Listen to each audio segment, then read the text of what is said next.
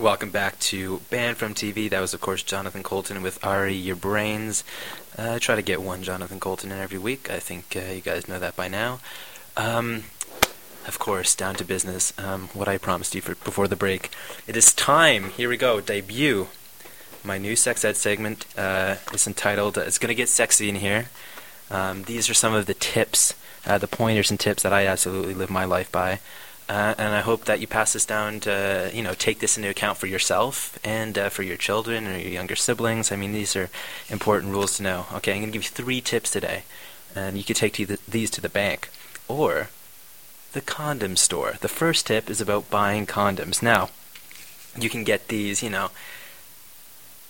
all over the place. Your convenience stores, your Shoppers Drug Marts, your, bathroom at a truck stop. You can get them all over the place. Now, when buying condoms, it's really important that you always go for the largest size that is available on the shelf.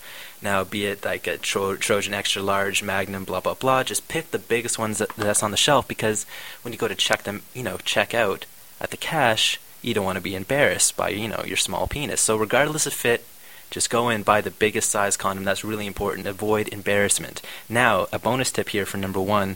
If it happens to be a lady who is checking you out at the counter, of course this tip is just for the guys. Male condoms we're talking about, the kind that you put on your dong. If it's a lady checking you out, if you know what I mean, make sure that when she's scanning the box, you give her a couple of winks just to know. So you guys understand each other, what's going on here, about your large penis and all. Tip number 2.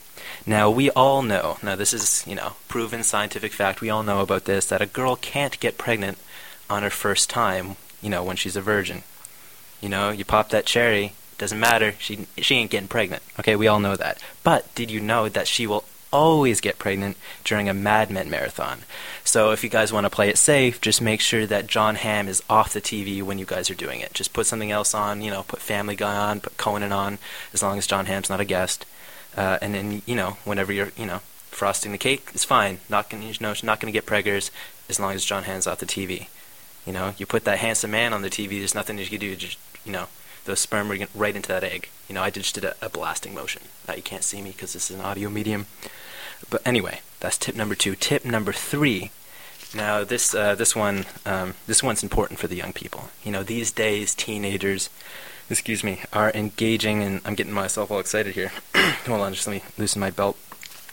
These days, teenagers are engaging in sexual activities younger and younger. And, it's really sad because they just don't know any of the sweet positions that I know. So I'm going to impart some of my knowledge here. This is for everybody.